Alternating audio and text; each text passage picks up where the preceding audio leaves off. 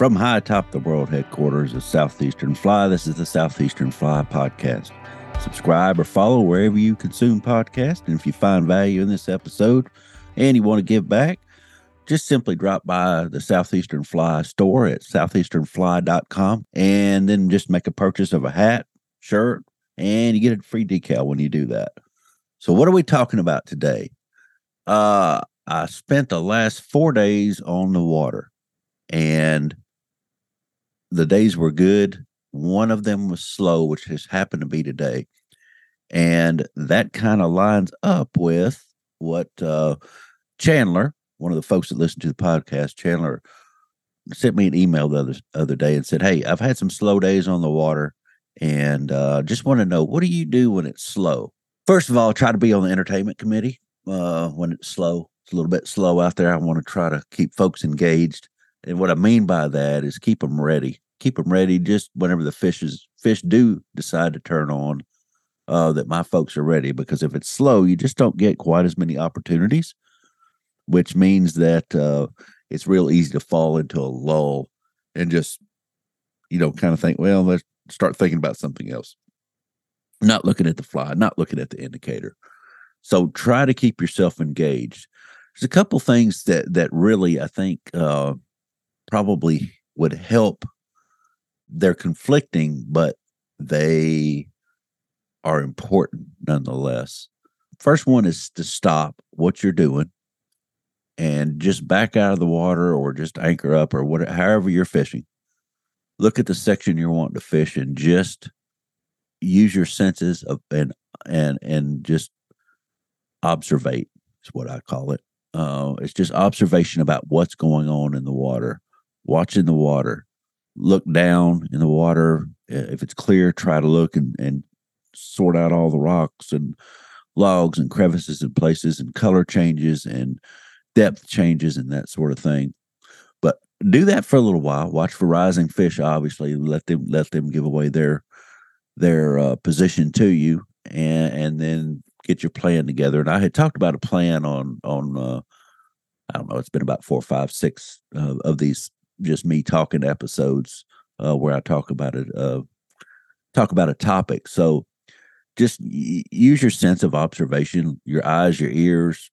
Just look and watch and see what you find. Look into the eddies, look into where the water's running, where it's not, the pools, where the pool tails out. Look at all those different places and start putting together your own plan.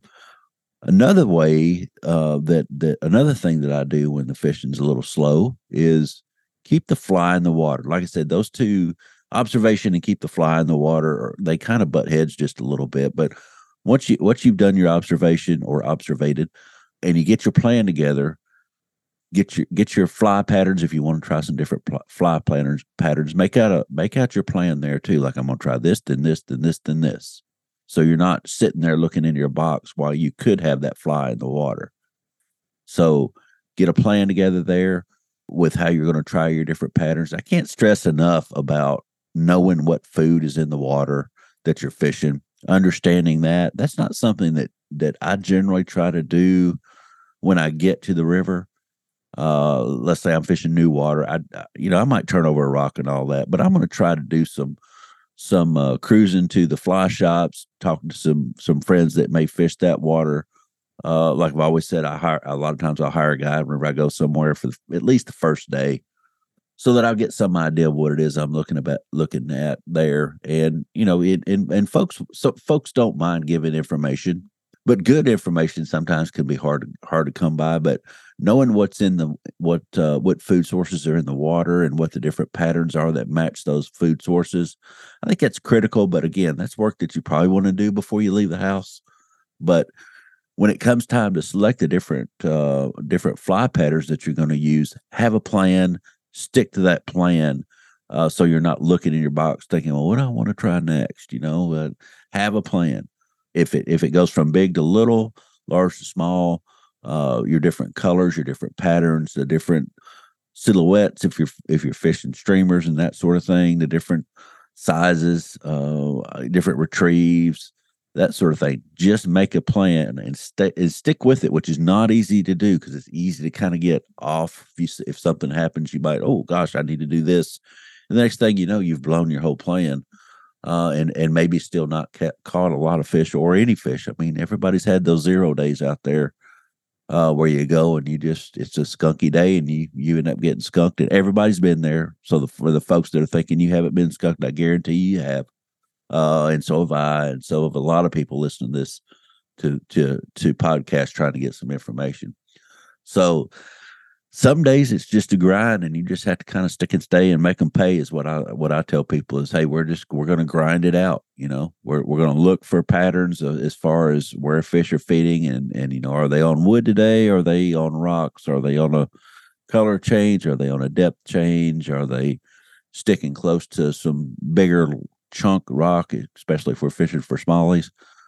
Maybe they're not going to eat dries today. Maybe they're straight up fishing and eating nymphs or emergers, and that's what we're going to have to do. And we're just going to have to grind it out. And sometimes that's just kind of the way it goes. I mean, you just got to, like I say, stick and stay, make them pay as much as you can, and hopefully you get something that turns that day into a great day. Maybe a big fish, maybe a really colored up fish that you want a picture of, or maybe they turn on and there you are, and you're getting some good numbers, and that's what you came for. So you'll want to, try your different things, but most of all, I think it's have a plan. Observation's critical. Having a plan's critical. Having that fly in the water after you've done your observation and you've made your plan and you've got your flies on. Definitely, if you're fishing nymphs, I say this every time, and I know you've heard this if you listen to this podcast, but by all means, if you're not going to do anything else and you're fishing nymphs, change the depth. And I don't want to preach on that, but it's easy to get lulled into just fishing the same depth over and over with different patterns, thinking that they're not eating, and they may be 10 inches above it or 15 inches below your fly. So that's definitely something to consider. But, some days are just slow. 3 out of 4 good days over the past 4 days have been good, and then one day was slow. We still caught fish, don't get me wrong, and I don't think we caught as many as I wanted to catch. So I felt like it was pretty slow, but the folks that were fishing with me were extremely happy, and they caught some nice fish, not huge, but nice. Some really colored up fish. It's starting to kind of turn fall here just a little bit. The browns got a little more butter on them, butter color. The red spots are getting a little more vivid. You can see the change in them. If you take a picture of one, you can see the change over one about the same size from probably about a month ago. They're starting to really come into their own. They've got a couple months to go before, what is it, September, October? Yeah, it's the middle of September, isn't it? So they've got about a month and a half of really turning on those colors, and then they'll start moving through the different patterns of their spawning ritual that, it doesn't necessarily take for some of the stock fish, but up in the higher elevations, they're getting there now. So you'll start seeing some really vivid pictures coming from folks as they take pictures of their fish. But that it's a good time of the year to be out, but you kind of have to work with the generation, especially around the tailwaters when they start drawing down these lakes around Tennessee, North Georgia, North Carolina, and Alabama. They'll start drawing down the lakes, and then you got to be pretty careful about how you wade, where you wade, and that sort of thing, and times a day and that sort of thing. But and then in the upper elevations right now, barring a hurricane or a heavy weather pattern coming in, the creeks and the rivers in the Smokies and the Appalachians are probably down a little bit, not terrible, but as September, October goes on, usually they'll start getting lower and lower. So stealthy is bring your stealth. That's critical. So, but what to try when the fishing's slow? Try different patterns. Be stealthy, I think, is a big one. Use your observation skills by watch other people if you've got them in sight too. See what they're doing. Don't be afraid to ask somebody, hey, what's working for you and how you fishing it. How are you fishing it is probably one of the bigger things of what's your presentation look like, and you can kind of watch people and see that too. So don't be afraid to ask somebody, what are they eating today? And most of the time people will tell you, get you in the ballpark anyway. And like I said, stick and stay and make them pay. You just gotta stick in there and fish all those different types of water, different changes in depth and colors, and fish structure and not structure, and just fish wherever you're fishing. Make sure that you fish it thoroughly, slowly, and have good presentation.